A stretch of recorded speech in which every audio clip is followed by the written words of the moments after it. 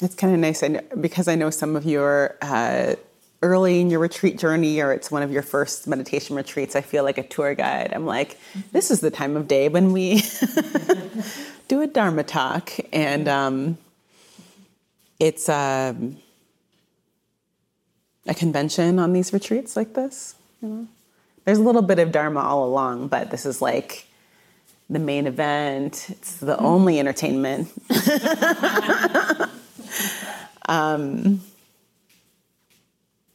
But typically the Dharma talks have a couple of purposes, and one is to help us contextualize our experience within the teachings of the Dharma. So, like, share a little bit of the Buddha's teachings and see where our experience lines up with some of what's described. It can be a place to kind of emphasize or refine instructions, like how we actually meet experience. And my favorite function of a Dharma talk is just that it's a time to inspire our practice and remind us what we're doing here and why, which sometimes we forget, So we can gather and remind each other.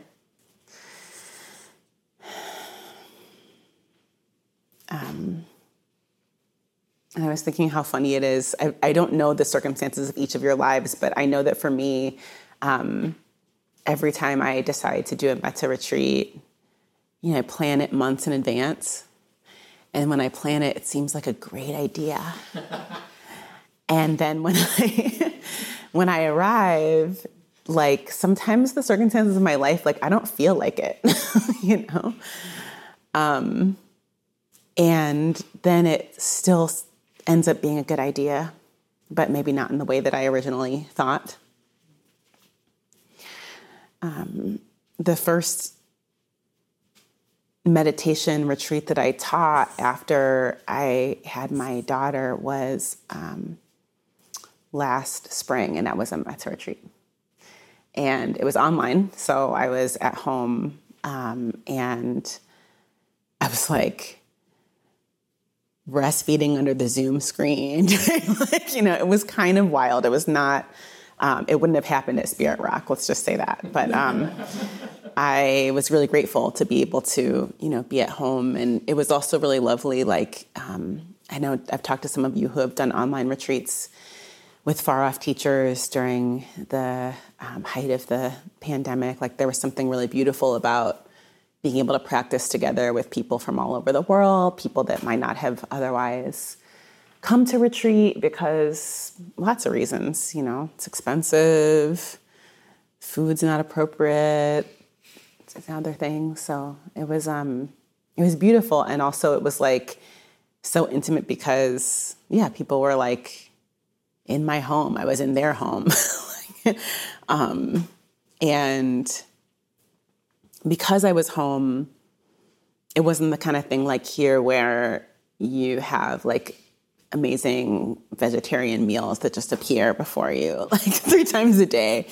And I was still, doing a lot of home things and trying to do them with the mind of meditation as I was, popping in to guide meditation instructions or give a talk or do a group, practice meeting. And so one of the days early in the retreat, I thought, okay, this will be a good thing to do in terms of tending my home. And typically on some meditation retreats, you have jobs that you do. Like you have, you tend the garden or you work in the kitchen or something like that. So I was like, I'm going to handle my backyard. And I should mention that my backyard had become a little overgrown. I had this, right when the COVID hit, I had this, panic about food availability. And I was like, we're going to grow our own food. And I constructed these garden boxes and got dirt and like planted all these things. And then I got pregnant like right after. And I did not want to go outside. And so that was like that summer, like I planned a bunch of stuff, like never looked at it. And then the following year I had this like tiny little baby, and, I just didn't want to deal with the mosquitoes. And it was overwhelming. Like it had started to take on a life of its own. And there had been storms, and there were sticks that were like all in the lawn. And I never removed the plants from the year before. So they were like moldy peppers, and this pile of wood chips in the back that like something was living in there, and I didn't want to know what it was. And it was just a mess. But in this retreat, I was like, okay, well, I'm not I'm doing Dharma work, but this is actually a good time to, in the midst of this metta retreat, address this situation. So, it was one of those days. It was a lunch break, and I had eaten lunch, and my partner at the time was taking care of the baby and helping her finish up her lunch. And I walked out to our back deck, which overlooks the lawn. And I just thought, this is a true disaster.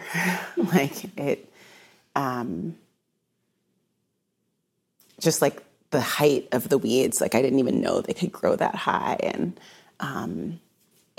I thought, wow, I'm never gonna be able to fix this. And I was standing there in dismay and despair, looking over this like backyard scene. My kid's dad comes outside with her, and I hear them walking up beside me. And she looks out over the backyard and she screams, "Flowers!" And I noticed that in this sea of weeds, there were these like little purple flowers that had bloomed, that were like not planted there, not invited, not planned. And I hadn't really even noticed them, And I thought, oh, that's the mind of metta, that can see the flowers, even in a scene that to me looks like a real mess. And what was cool about it is that once she pointed it out to me, I could see them too. And I think that's a little bit how metta works, and I think that's why it's worth sharing.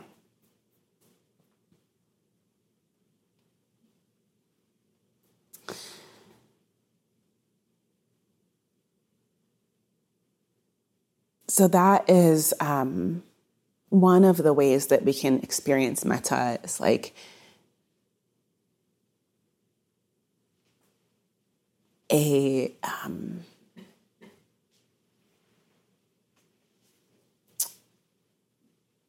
unfailing ability to connect with what's good, even when things are complex or mixed. And the experience of delight that can come from that, and the energy that can come from that. And it's not that we're, papering over what else is true, but it's like a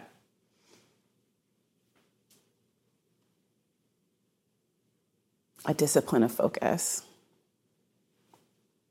that helps to bring a balance of attention, because as many of you read, or maybe just, from observing your own minds, the human mind does tend to pull towards what's not going okay. Rick Hansen calls this, he's a neuroscientist, calls this a negativity bias. It's like being in a car that always pulls to the right. And you can't fix it. Except in a moment-to-moment way to kind of center what's beautiful and what we care about and what matters to us. And to have the discipline of not letting ourselves or other people forget about that. Another way that we can experience metta is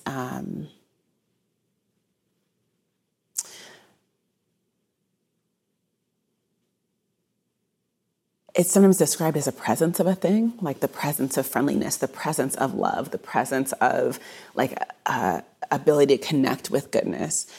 It's also translated sometimes as an absence of a thing, which is a little harder to conceptualize. But it's like the absence of aggression,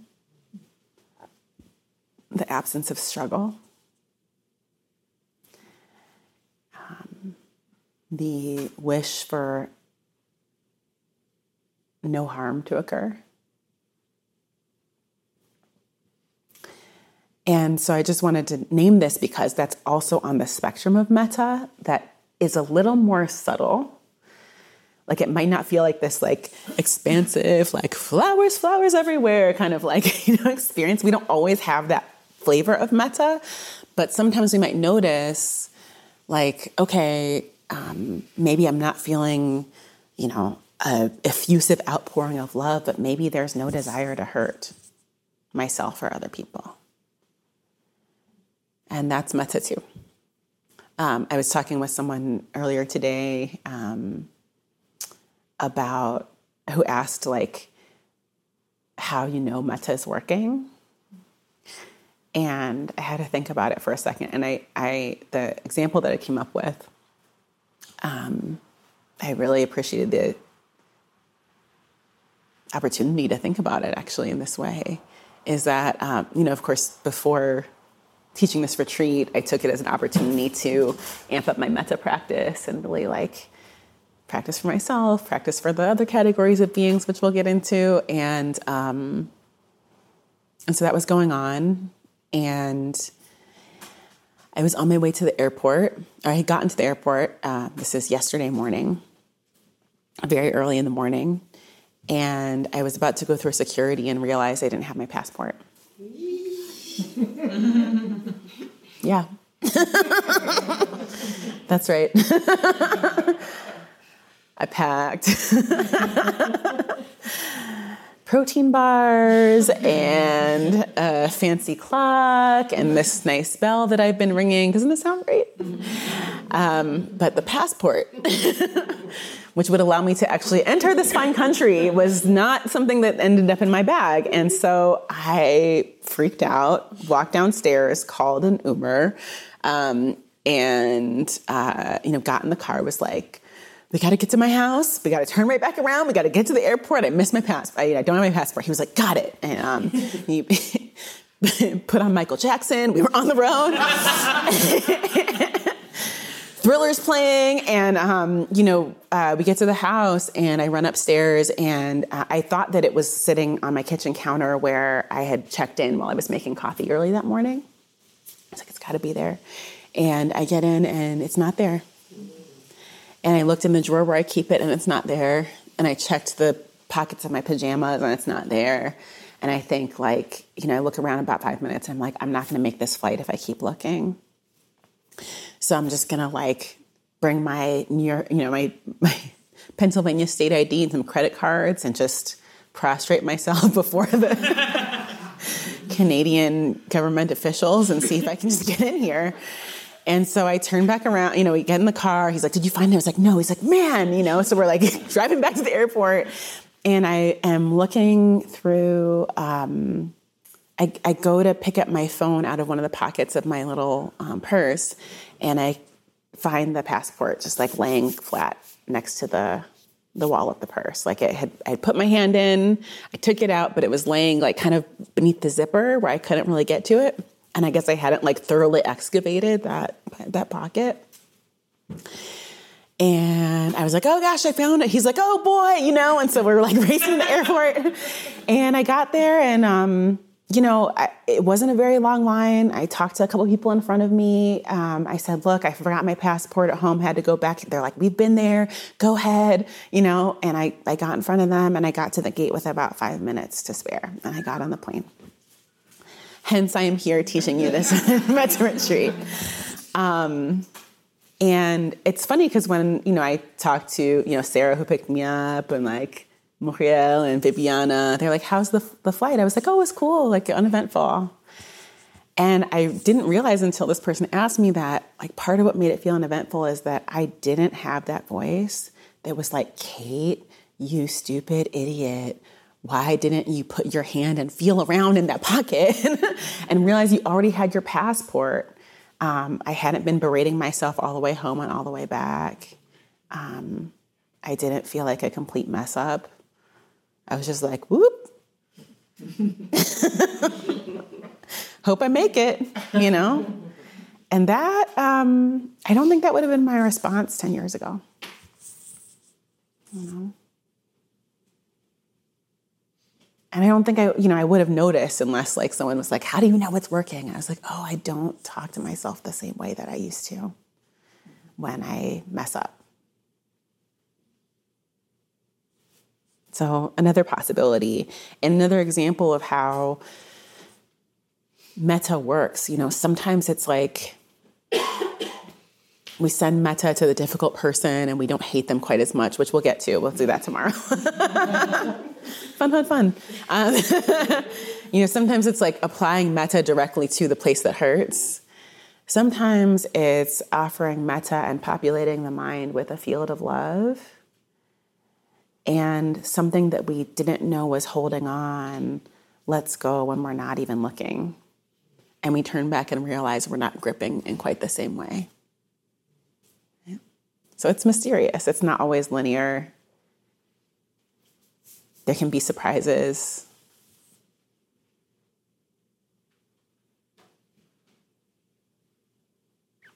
And beautiful discoveries. Unexpected flowers.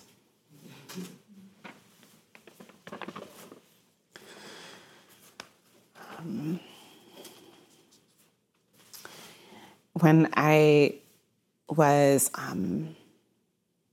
in conversation with some of you today, there was a theme that I was noticing, that I've noticed in my own mind, which is probably why I noticed it. Just this question of like, why is it so hard to love ourselves sometimes?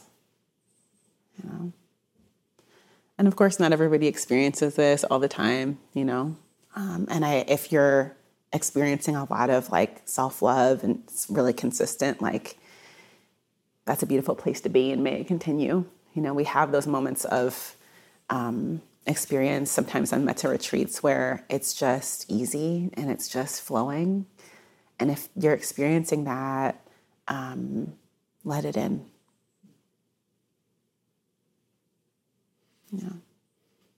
And if you haven't experienced it yet, you might. So when it comes, just let it in. Enjoy it, soak it up, let it bathe every single one of your cells. It's deeply healing. And then sometimes it's like, it's not kind of getting in, or it feels like there's the voice of love, but then there's these other voices that are like, this is corny. Or,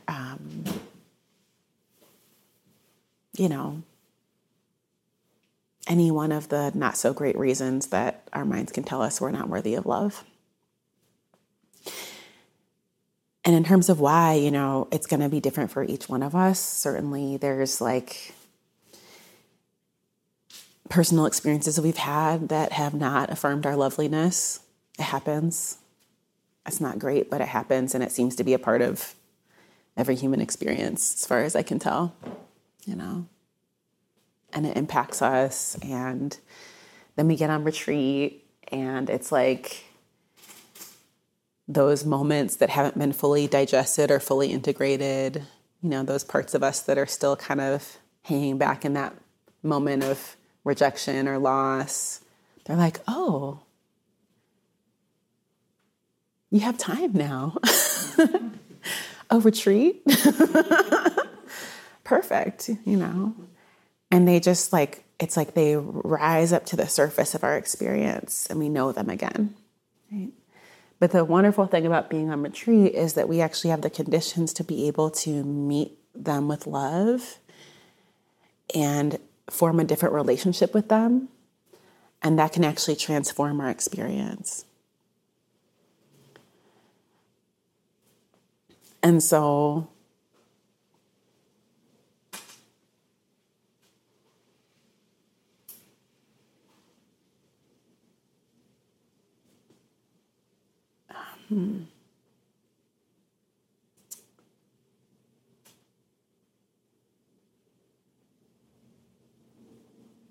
we might not have been able to see our own goodness at the time, and others might not have seen it in us, but maybe we can see it now.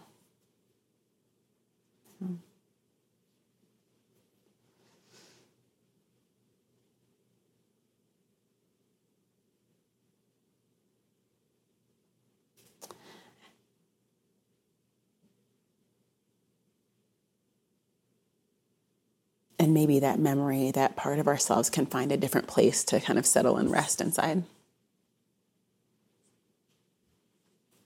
It doesn't have to scream so loud for our attention because it's been seen and known.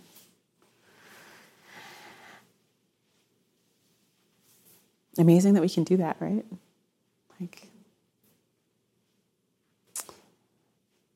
And then, of course, there's the circumstances that aren't so personal, but that we're all impacted by, these systemic forces that are just so violent when it comes to our attempts to be fully human.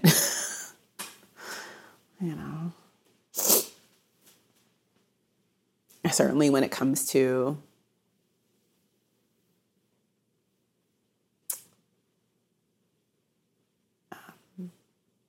patriarchy and white supremacy culture and homophobia and transphobia and ableism and all the isms and the obias that we're swimming in. It's everybody suffers. We can see that. Not everybody's oppressed by every single system, but everybody suffers. And so that's part of what we're healing from here too, is the ways that, our systems have not been set up for us to fully love ourselves and each other, and the heartbreak of that, and our ability to love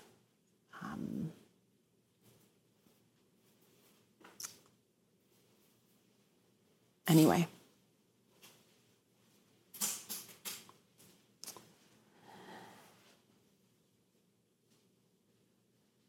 Oftentimes those barriers to love come in the form of thoughts. And, thoughts about ourselves, thoughts about sometimes other people. I remember being on a retreat at Insight Meditation Society many years ago, and someone asked Joseph Goldstein what a thought is, to define a thought. And he just paused. And he was like, thoughts are words and pictures in the mind. And I was so offended. I was like, my thoughts are very special. They're very intelligent. They're very unique, But sometimes it's helpful to just kind of pop that bubble when there's a thought happening that just is seems like it's following around, tormenting us. Oh, you are made of words and pictures in my mind. That's it. It's not actually as substantial as it seems. And so we can let them flow through us. We can let them flow around us. We can let them flow out. We don't have to actually give them a place to land in us. There's this poem by a poet named Della Hicks Wilson that I like. She says, all words, like us, are 90% water. You can choose to drown in the ones that hurt, or you can choose to let them cleanse you.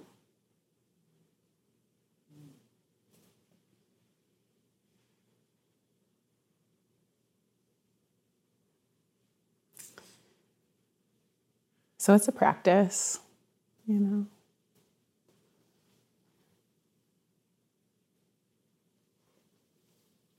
It's an activity of sending phrases to ourselves and to expand the range of those phrases, send them to other beings. And it's also an attitude of mind that we can bring to literally whatever arises, even when it's not pleasant.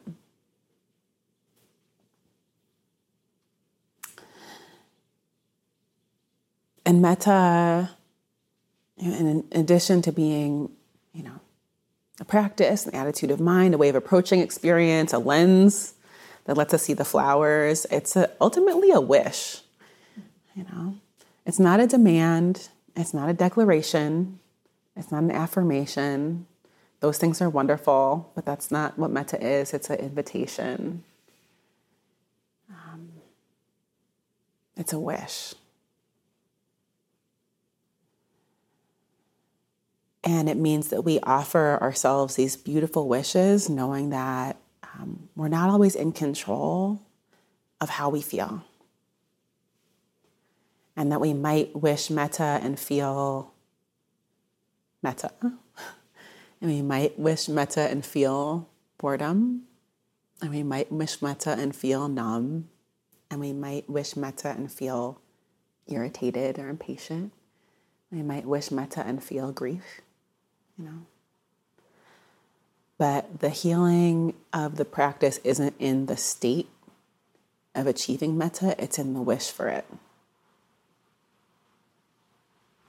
It's really in the wish.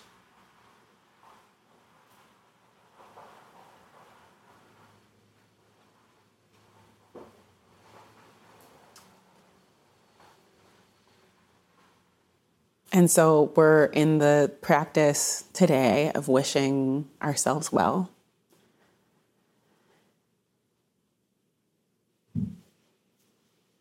And it can feel like a humble or like solipsistic activity, but it's not.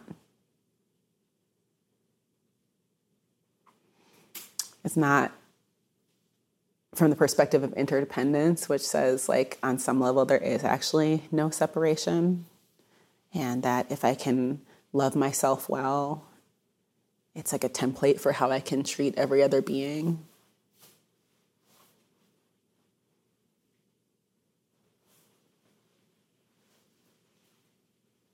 And it's especially important for those of us who, through personal circumstances or for systemic kind of societal reasons, have been taught that we're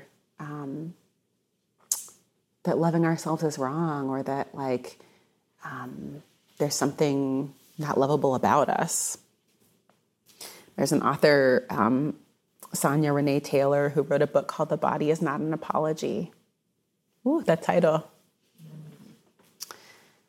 She talks about these forces that I described earlier as body terrorism, because so often they attack us at the level of our bodies. They should be a certain way, certainly different than they are, right? And the amount of money that is spent and made on making us think our bodies are not okay.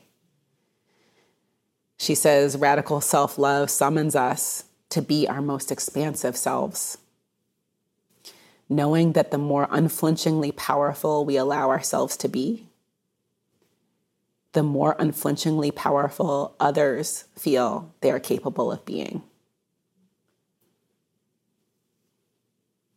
And that's like distinctly metta power in my mind. It's the power that we have that makes others feel powerful. It doesn't diminish.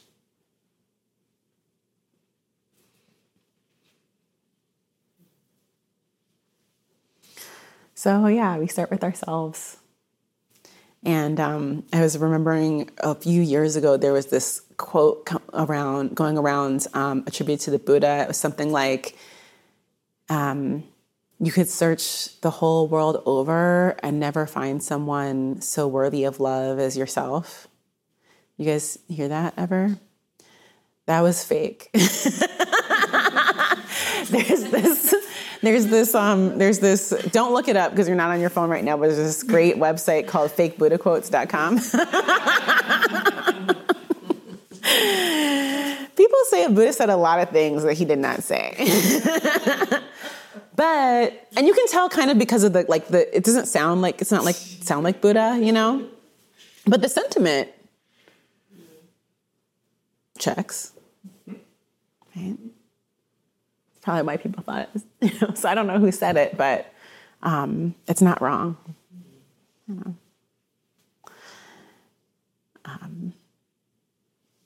And you may be feeling the kind of like tenderness that comes from that, like really sweet and innocent wish just to be happy and to not suffer and to be free, to be healthy, I don't know why it feels so tender. It's like everybody wants it, but we're supposed to pretend like that's not what we want, I just want other people to be happy, but I'm okay feeling terrible, It's like, no, we wish that all beings be happy and free. Like, we're all beings too, Each of us is part of all beings.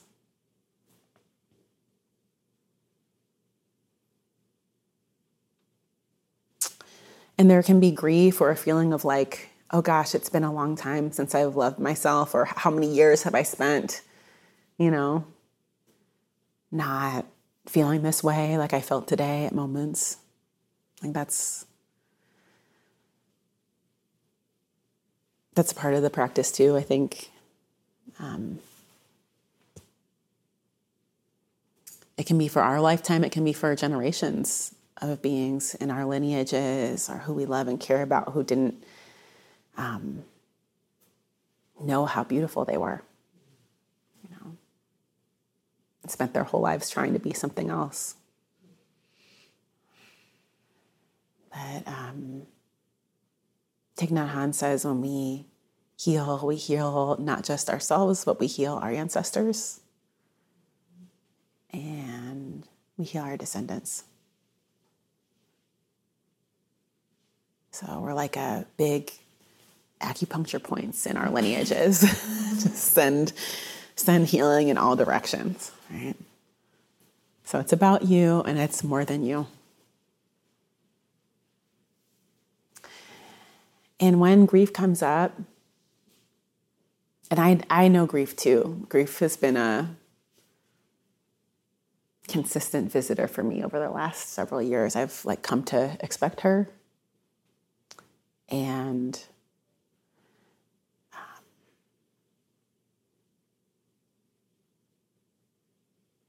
include her in the practice. Send her some metta, invite her to sit with me, teach her how to do it.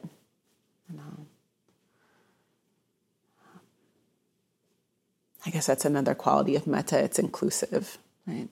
Everything can be folded in. Whatever's arising in the practice can become a part of it. There's nothing that it can't hold. So into the tenderness, I just encourage you to keep trying. Your efforts are very beautiful and very palpable. It feels good in here.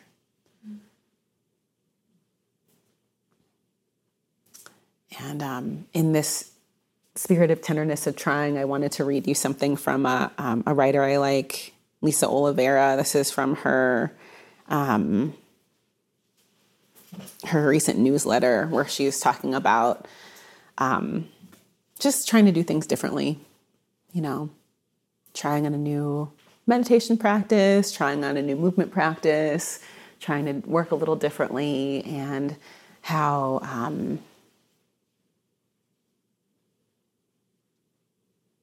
raw that can be.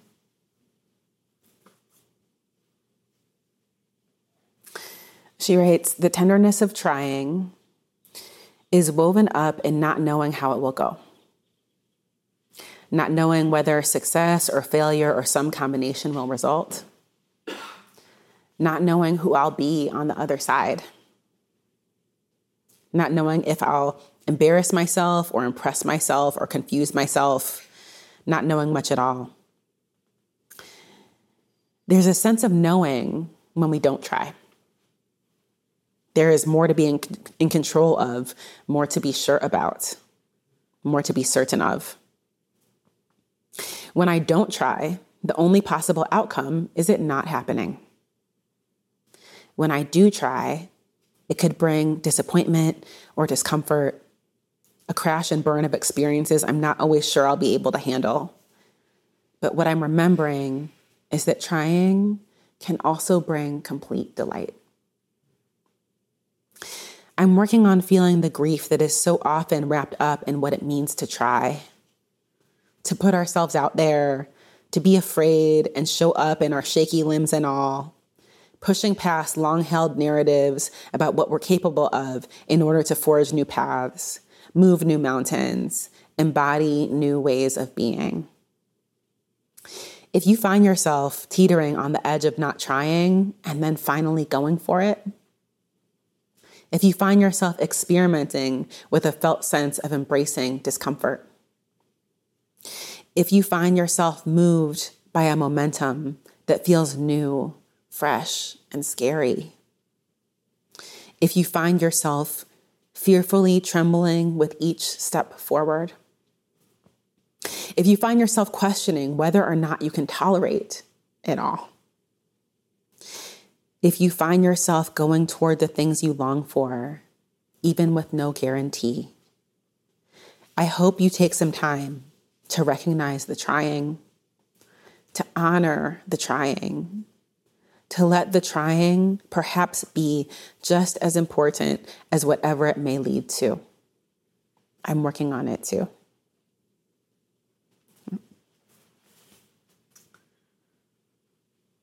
So it's okay to be working on it. We're all working on it. I just bow to your efforts and I really encourage you to keep trying.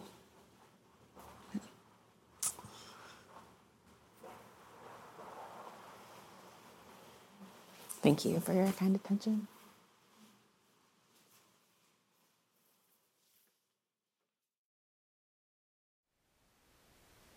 Thank you for listening. To learn how you can support the teachers and Dharma Seed, please visit dharmaseed.org/donate.